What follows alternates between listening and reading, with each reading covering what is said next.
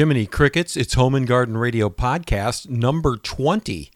How did that happen? Anyway, this is the one where we talk about the Wisconsin vegetable gardener and all kinds of other stuff. So stick with us. Enjoy. Oh, by the way, Home and Garden Radio podcast is the recorded version of our live show that airs Saturday morning on the Biz Talk Radio Network.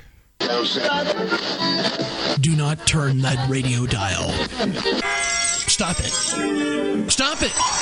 It's time for the Home and Garden Show. Your host, Michael Kroos. There's guaranteed laughs, zaniness. Is that even a word? Who cares? Anyway, fun in the sun. And of course, discussions and vital information on all things botanical. That means plants. And if you have insects getting into your things and on your nerves, they're toast. Yeah! Michael will get your hedge, your flowers, your grass in tip-top shape. You're all worthless and weak. Now drop and give me 20. You listen for your pleasure, no? So, got your swim trunks on? Good. Let's jump right in. The call-in number from coast to coast across the nation. I could tell you, but Michael Kroos will tell you it's part of his job. Now, without further ado, that smooth, suave, debonair, home and garden kind of guy, Michael Kroos. Do you have German cockroaches in your house? Hey, this week's edition of Home and Garden Radio is brought to you by the good people at HelpIHaveBugs.com. That's HelpIHaveBugs.com. HelpIHaveBugs.com. And welcome to this edition of Home and Garden Radio. My name is Michael Kroos, and today in this segment we have a very special guest. And if you go to my website, homeandgardenradio.com, you're going to find a link to their website, and they're really ultra cool videos. I'm talking today with Joey Baird and Holly Baird. Hello, thank you for having us. Thank you. I got it right, didn't I? Yes, you did. And they are the WisconsinVegetableGardener.com that's their website. And I found them, they found me on Twitter, and then I did a little exploring, and I found your YouTube site, and I started watching these incredible instructional videos on gardening, and I've got to tell you guys, they're incredible. They're great. That means a lot. Thank you very much. That's our intent, to make it simple that anybody, gardener or non-gardener, can follow the directions and follow what we do and be successful at growing some of what they eat. I was watching your harvesting potatoes. All of them are very good. And then I was watching one that you made, Holly, on canning and how to make the pot, the canning pot, and putting the lids in there and wiring them together. I mean, it is, you make it all seem so easy, and it's just really, really good. Well, that's the intent, and Holly, she does most of the canning aspects of it. She's an award-winning state fair canner, and then we both share the gardening aspect of the whole video series. Now, you've been doing this for 4 years on the YouTube and with the website. Let me ask you, if I can, what inspired you to start this? Well, we had started with a Facebook page, just Wisconsin Vegetable Gardeners, and because there wasn't really one for the area. And we would get questions from people where we could give them, different links and stuff to their answer. But we were looking for something more tangible, I guess, or more visual. And I just happened to win this camera from where I had worked at the time. And I said, let's make some gardening videos, and that's what we decided to do.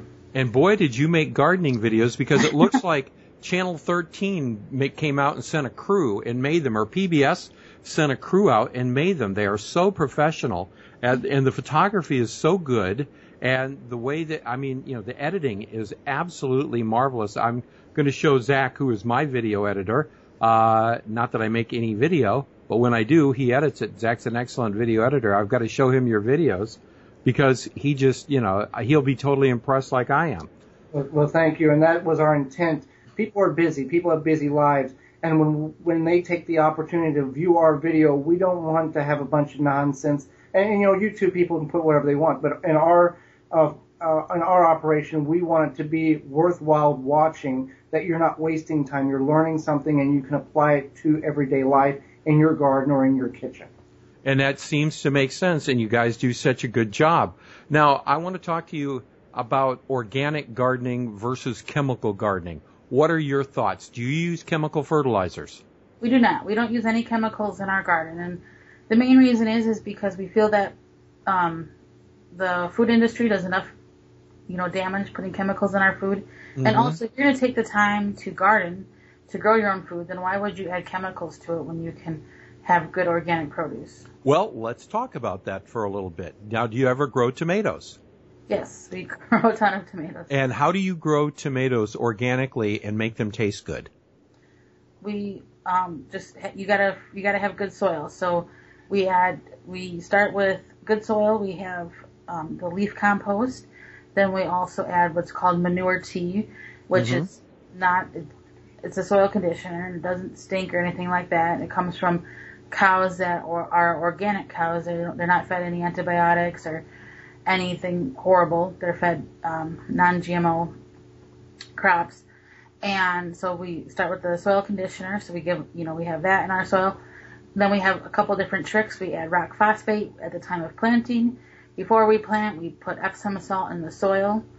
And after we're done planting, we sprinkle around whole grain cornmeal. And this helps fight off disease. It helps fortify the soil. It helps fortify the plant. And what are you using to get the calcium content up in the soil? Because tomatoes really require a lot of calcium. That's what we use the Epsom salt for. The Epsom salt to do that, to get that up. It helps encourage the plant to bring up nutrients out of the soil. Yeah, Epsom salt is a magnesium sulfate, so it's not calcium, but it revitalizes the soil and helps the plant take up the necessary nutrients to perform properly and produce the fruit that you and I both enjoy eating. That's true. And your tomatoes taste like really good? Oh yeah, my sister, we were actually at the beach today and she was eating some and she said, these are just really sweet tomatoes. And I said, yeah, they're very tasty. That's awesome. And I see you guys do this around your house. How many square feet do you have around the house that is now set up as part of your garden?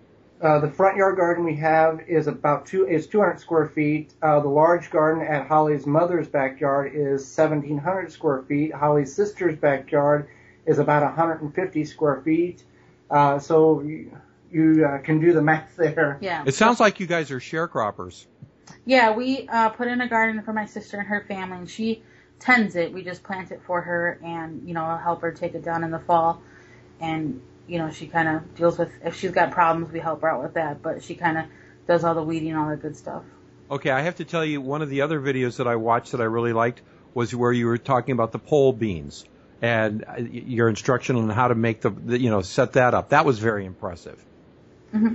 Right, and that's the thing with a lot of people who are in an urban setting. Obviously, you don't have acreages to grow produce. Right. So a lot of crops, there are varieties that are capable of growing up strings or cages or fences, and that's what we utilize a lot is those vining crops to maximize the space to grow up when you can't grow out anymore. And I noticed your container gardening. I was very impressed with some of your container gardenings, especially some now. Are you wicking water through the soil on some of these containers that I saw? Yeah, we definitely are. We do that so that, the plant can water itself. And we like to show the different diversity for people that maybe don't have a backyard they can dig up, or they can grow things in the containers. How long is your season in Wisconsin? About 5 months. Yeah, we usually, if we're fortunate enough, we're in the garden about the 1st of April, and depending on how late the cold is, we've picked tomatoes the second week of November, and we've also been shut down the third week in October. Sure. So it varies. Well, global warming might be your friend. Who knows? But yeah, well, that's pretty impressive. 5 months is pretty impressive for where you are, for the zone that you guys are in. So I just absolutely thrilled to have found you. Now, you guys have a 2-minute segment, and you sent me one. Am I allowed to play that for the audience a little later on in the show? And can I play one every week if you're producing them? It would be such an honor to do that. Yeah, that's great. We would love for you to do that. If you send me one every week, I promise you I will slap it up, because the information in that 2-minute segment is just jam-packed, and it's absolutely wonderful. Thank you. Thank you. So that is cool. Well, I want to thank you guys so very much, for being with us. And it has been incredible. The website is called the WisconsinVegetableGardener.com. Is that correct? Yes. And it's not just for Wisconsin gardeners. It's for gardeners worldwide who want to learn how to grow health-conscious organic gardening. Well, you see, that's something I noticed. You call yourselves the Wisconsin Vegetable Gardening, but a lot of that works nationwide, or like you say, worldwide. The information didn't seem to be centered around Wisconsin. It was just a lot of good common sense, a lot of really good practices. Being the nerdy gardener that I am, I would absolutely love sometime just to visit your compost pile. Absolutely. Yeah. So, I live in Florida where I had a compost pile going here. It was, real easy to get compost going, but since you only got 5 months there, you have to work a little harder. It breaks down over the winter, too. Yeah. We do build up and use all the leaves that are available in our yard to start composting in the fall and then continue that into the spring and summer. Excellent. Hey, thank you guys for being on the show. And I will play in the next segment, I will play your 2-minute segment, and we'll have you on every week. Thank you so much, guys. Thank you.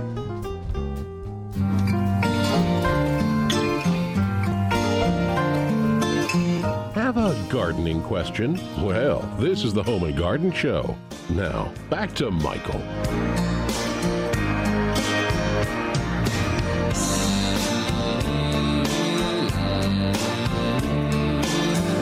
I have to tell you, having that couple on just brightened up my day.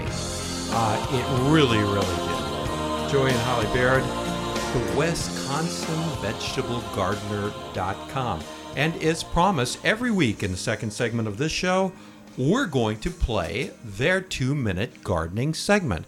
So without further ado, here it is. This is Gardening in 2 Minutes. Potatoes are a fun crop to grow whether you're growing them in traditional ground gardens, containers, or raised beds. Whether you're about to harvest, have already harvested, or have not planted, and are thinking about planting them for the next growing season in your area, these tips, tricks, and techniques will make your adventure in potato growing a little easier.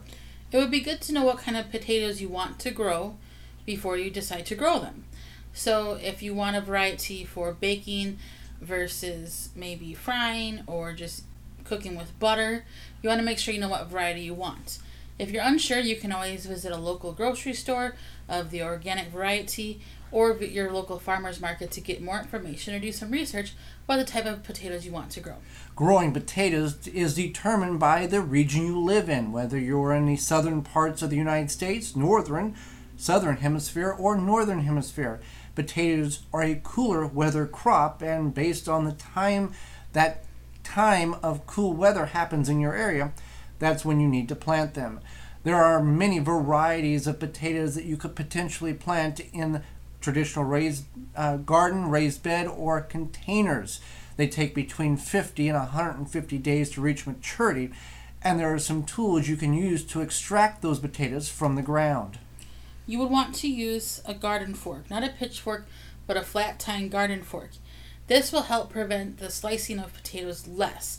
So when you're digging your potatoes, you're not going to slice them as easy. It may still happen, but the likeliness is lower. And also it allows you to sift through the dirt easier to see the potatoes. If you do not have a garden fork, it may be something you should invest in for this application as well as other gardening projects. Your hands are the best tool, but a shovel will work as well. For more information on potatoes and potato harvesting, our weekly video productions, as well as our free downloadable digital quarterly magazine, you can find all that information at the WisconsinVegetableGardener.com. For Gardening in 2 Minutes, I'm Joey Baird. And I'm Holly Baird. Well, that's the first segment that you're ever going to hear, but not the last. Every week we're going to have them back on. Joey and Holly Baird, the Wisconsin Vegetable Gardeners, the Wisconsin Vegetable Gardeners. Link to their website on our website, homeandgardenradio.com. Very refreshing to see what they're doing.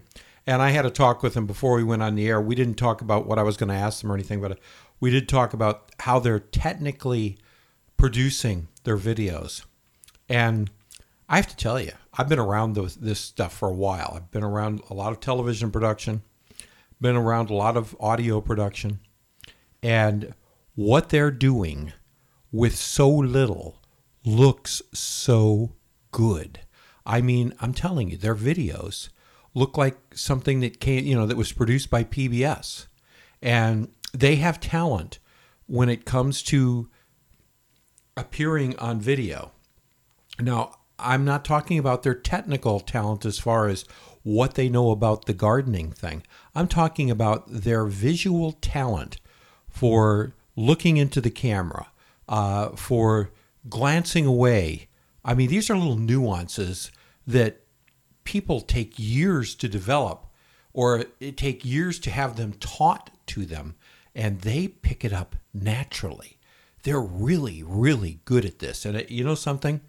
I would just absolutely love to see them on a national television situation sometime, because I think what they do is really good, and I think it's quite magical. And it takes a lot to impress me. It really takes a lot to impress me. And now I'm one of their biggest fans, just truly one of their biggest fans. So I will always defer to them, and I hope they come on the show again sometime. They're going to be on 2 minutes every week, but I hope that we can have them back on sometime soon to talk about other things, because they're just awesome. They're just absolutely awesome. Anyway, getting back to other stuff, how's your week gone? In Florida, where I live, in West Central Florida, where I live, we are having what can only be described as, and the meteorologists are describing it, is the hottest week on record in a long time. This is the hottest week of the summer so far. And what are we? We're in, the end of August. We're on the 20th of August today. And it is just intently hot. It is just miserable. And let me tell you the fun thing that happened to me this week. The air conditioner in my SUV stopped working. Well, the air conditioner itself didn't stop working. The blower fan stopped working. And me being the bootstrap guy that I am, I've got a guy that works on my car for me. His name is Bob. And I called Bob. He says, oh, yeah, you just need a new fan. It's not a big deal. Easy to put in underneath the dash. I said, cool. He said, I'll call the auto parts store. I said, cool. He calls the auto parts store. $158 for the fan. I said, that's too much. And he says, I know. He said, let's look around. And so then we called the junkyard to see what would be one there. Guess how much they wanted? The cheapest one we found was like $98. I said, I went onto that internet thing and I typed in my make, my model of the car and the blower, what the part was. Bingo. I paid, including shipping, $50.93. That's the good news. The bad news is they were supposed to ship it on Monday. They didn't ship it until yesterday, and they were going to ship it from the closest warehouse to me, and I see on the tracking that it shipped from California. So driving in Florida with no air conditioning on the hottest week of the summer has been just one of these most wonderful things that have happened in a long time. So I am so eagerly awaiting that fan to show up. I don't even think I'm going to wait for Bob. I'm just going to climb underneath the dashboard and see if I can figure out how to do it myself, because I got to tell you, it is hot. It is steaming hot. And we're not getting a lot of rain right now, which is one of the things I noticed when yesterday I went out to mow the grass. And actually I mowed the front yard the day before, but it was just so hot I couldn't do the backyard. And my backyard usually grows a lot, and it has just been so hot, and we have not had the rain, that it's not growing much. I mean, it was growing. I've got seed head, so I had to mow. You had to get out there and you had to mow. But it just wasn't growing all that much compared to a couple weeks ago when we were getting a lot of rain, and I'm out there pushing the mower. But, not so much this time. Tell you what, we'll take a quick break. We will continue right here on Home and Garden Radio on the Biz Talk Radio Network.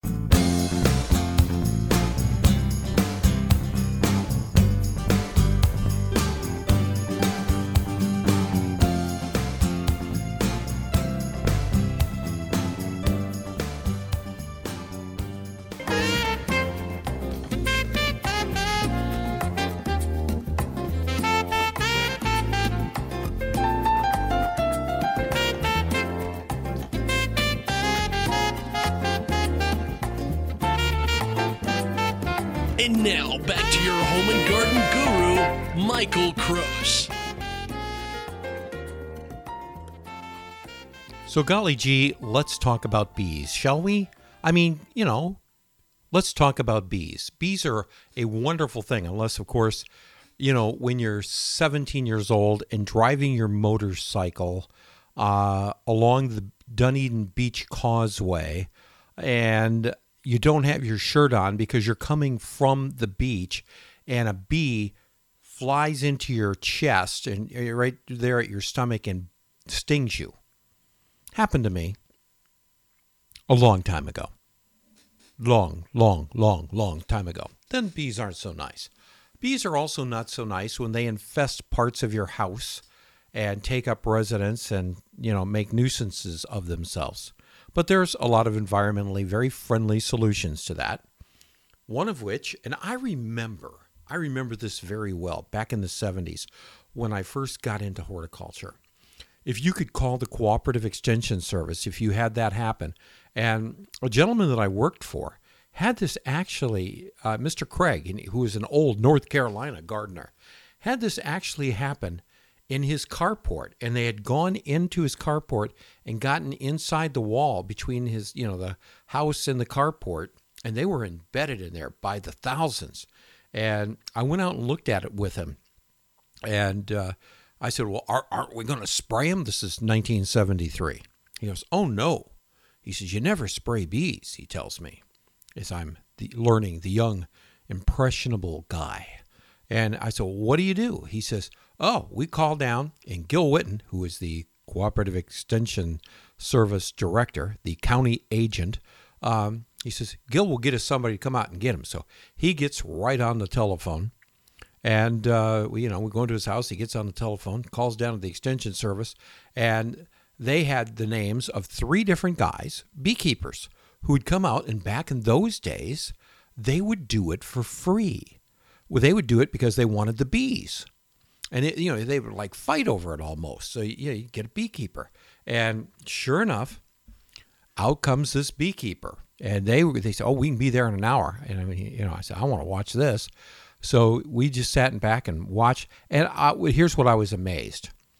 The beekeeper comes out, and he's got this little smoke device thing that shoots out a little smoke that kind of makes him a little bit docile. And he goes in, he tells Mr. Craig, he says, I'm going to have to remove some of this soffit here. And Mr. Craig says, do what you got to do. He said, okay. So he removes the soffit. And the bees I figured he's going to be wearing one of these bee suits. He's not wearing anything. He's just up there, with his regular clothes on. Bees flying all around. And he's removing the soffit, making all kinds of noise. The bees are flying around like crazy. But he goes up there, and he sees them all up there, and they've got honey up there like you wouldn't believe, and it was just something. And I'll never forget, he had a wooden box, and he got up there, and he says to Mr. Craig, he says, could you get your young man there, meaning me, to hold this box while I scrape everything off? And I'm saying, I'm not going in there to hold that box. He goes, I guarantee you won't get bit. If you get bit, I'll give you $10. $10 in 1973 was a lot of money. I said, okay. And besides that, I really didn't want to disappoint Mr. Craig because he was teaching me everything. So I go over there and I hold up this box, and then I'm sitting there thinking to myself, oh, this is a goof. They're just doing this to get me bit. But they weren't. I sat up there, and the bees were swirling all around me. And while I was nervous, I was, like really cool. And once in a while, he'd puff out a little bit of smoke in this thing, and they'd calm down a little bit. But he scraped all of the honey and everything, and he says, oh, I got the queen into this box. And by the way, the box started getting very heavy as he's filling this up. By the time he was done, it was really heavy. And as a matter of fact, Mr. Craig came over and helped me hold it. It got to be so heavy. And then he came down off the ladder, and we took the box over and set it down. And we carried it over to the back of his pickup truck. And he put a top on it. But there was all kinds of holes in it where the bees could come and go pretty much, which I thought was interesting. And he said, I'm taking this beehive back to my place and going to add it to mine. And the bees all followed him from the house over to the truck. And he says to Mr. Craig, he says, you need to clean that all up, and you need to spray this all with some Clorox. Mix Clorox, 1% Clorox with water, and, scrub all the rest of that stuff out of there. And, otherwise you'll get mold and all kinds of things. Then you can put Soffit back. So I sat there and watched this. Bees are flying over to this guy's truck. Now they're all hanging out in the back of his truck, and he drives away, and the bees are following right behind him. And I go, wow, that's incredible. I saw that repeated many, many, many times throughout the career. Well, nowadays, it's hard to get a beekeeper to come out and do that. They want to get paid for it, and they want to get paid a lot of money. One of the companies I recommend is a company over in Tampa called Insect IQ, and it's run by a graduate master degree entomologist, and he kind of specializes in that. But, you're going to pay this guy $400 or $500 to remove bees, a beehive from your house and take it away. So life isn't nothing like it used to be, but it is something. Now, where we live in Florida, we have regular honeybees that are there, and they must be protected. But then there is something called Africanized bees. And the way that you tell the difference between Africanized bees and regular honeybees is that the Africanized bees will come after you with a vengeance. So if I go out, and about a month ago, I was out and I found a beehive. And it was inside, it was a bee nest that was embedded in this wall at this house. And they were Africanized because the guy told me, he says, you go near them, they come flying at you like crazy, and they will sting you like there's no tomorrow. Well, I once again suggested that he call this company, Insect IQ, and they came out, and he says, yeah, we have to kill them. We have to kill them. They don't make good honey, and we really don't want those bees in the United States. They're really, really, really bad news, and we want them gone. And I said, okay. So they went in there, and they used insecticide, and I watched this also. But I watched it from quite a distance, and they wore bee suits. I mean, big-time bee suits. And they went in there and had to pull part of the wall out, and they sprayed all of the, and I don't know what they used. And as a matter of fact, I did ask, and he says, it's a trade secret. We won't tell you. And I said, okay, that's fine. But I watched, and those bees, there was like a bazillion dead bees when it was all over, and then they had to go scrape the honey, and it was a mess. And I could tell a difference from the honey that was coming out of there, just the way it was set up. You could tell a difference. It wasn't, it just didn't look as nice as your traditional bees. But they pulled them out of there and cleaned the whole mess up. And the people paid, I think, about $500 or $600 for this little trick. So bees have changed. Well, as you know, we have had people on the show before who think that the bee population in America is crashing and dying. We had the beekeepers on. You can go on the website on Home and Garden Radio and find the interview with these people. And I was listening just yesterday to another lady who was suggested that I have her on the show, and I just decided against it. But I listened to an interview that she had done with someone else. And everybody is all up in arms about these neonicotinoid insecticides that are floating around out there. And everybody's saying, well, not everybody, but the activists are saying that the neonicotinoids are destroying the bee populations in the United States. And neonicotinoid insecticides, by the way, are a rather interesting class of insecticides because what they do, or what the big difference is between neonicotinoids and the other insecticides that are on the market now and have been on the market in the past, is the insects essentially do not know that they are there. They don't know that they are coming in contact with this type of insecticide. Whereas if it was a pyrethroid insecticide or an organophosphate or any of the other types of pesticides, the insect knows that they're there. They understand and know that, that is a problem. So they avoid the areas. Well, with the neonics, they don't know it's there. That's one interesting thing. And by the way, the neonics don't kill instantly. The insects, and we're talking about social insects here, such as bees, such as ants, such as roaches, such as fleas, such as termites, come in contact with these insecticides. And when we come back, I'll tell you what happens next. So stick with it.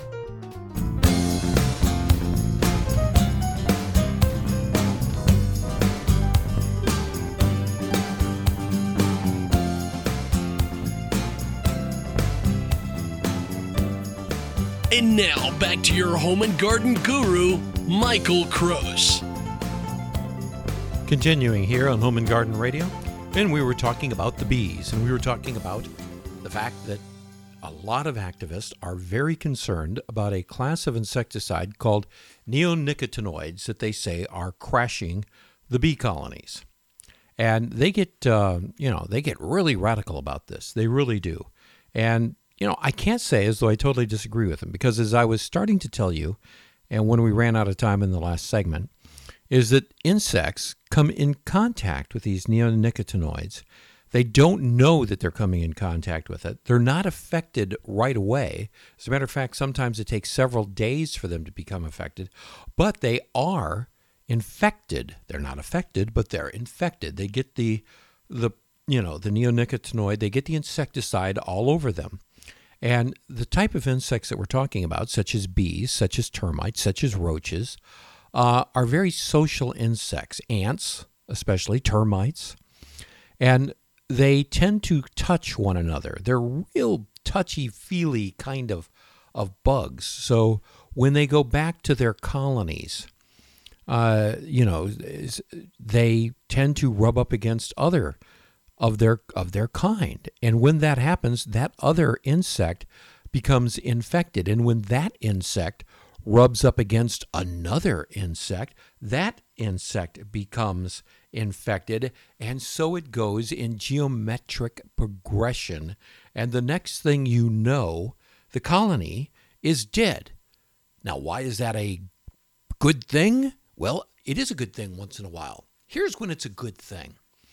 Say you're having your house treated for termites, and they're going to use one of the many neonicotinoid termiticides that are out there.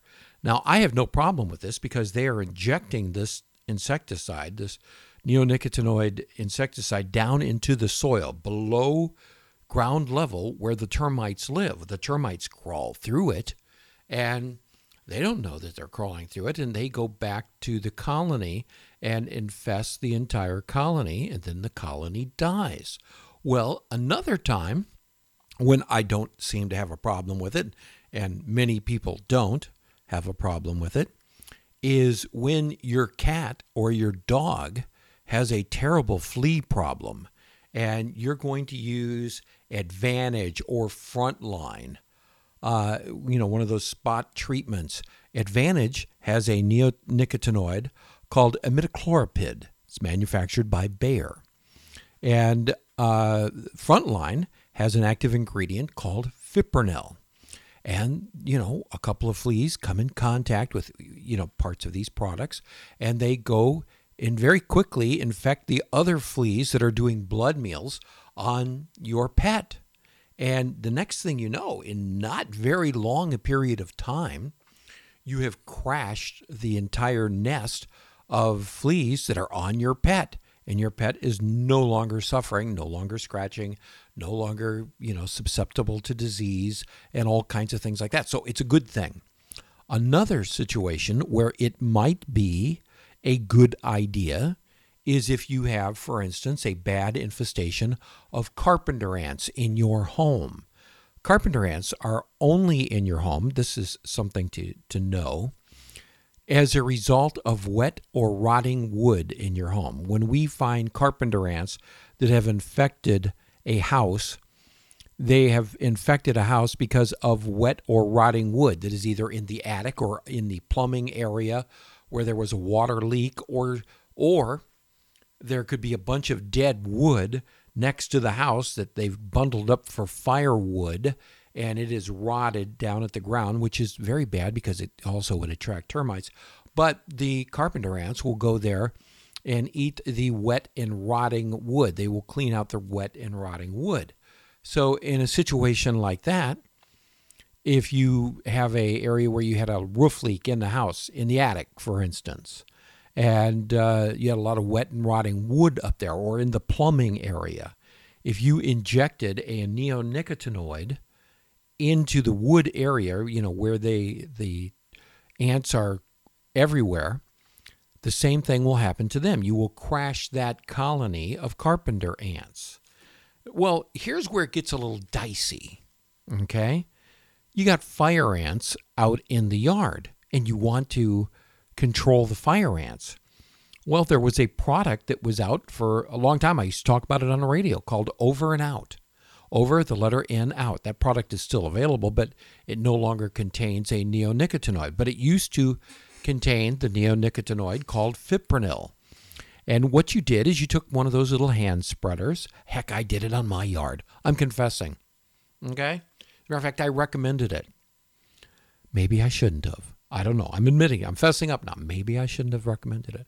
But it was so effective because you put this down, and the fire ants or any of the ants that were around your property came in contact with it, and they didn't die right away, but they went back to their nest and they, basically crashed the entire fire ant nest. Well, that's wonderful, except when you are doing this, you are also subjecting all of the other insects in your lawn environment to a non-repellent neonicotinoid insecticide, which could possibly destroy beneficial insects, such as bees.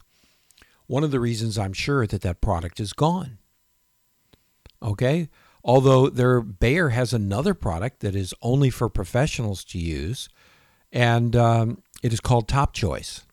And it has fipronil in it.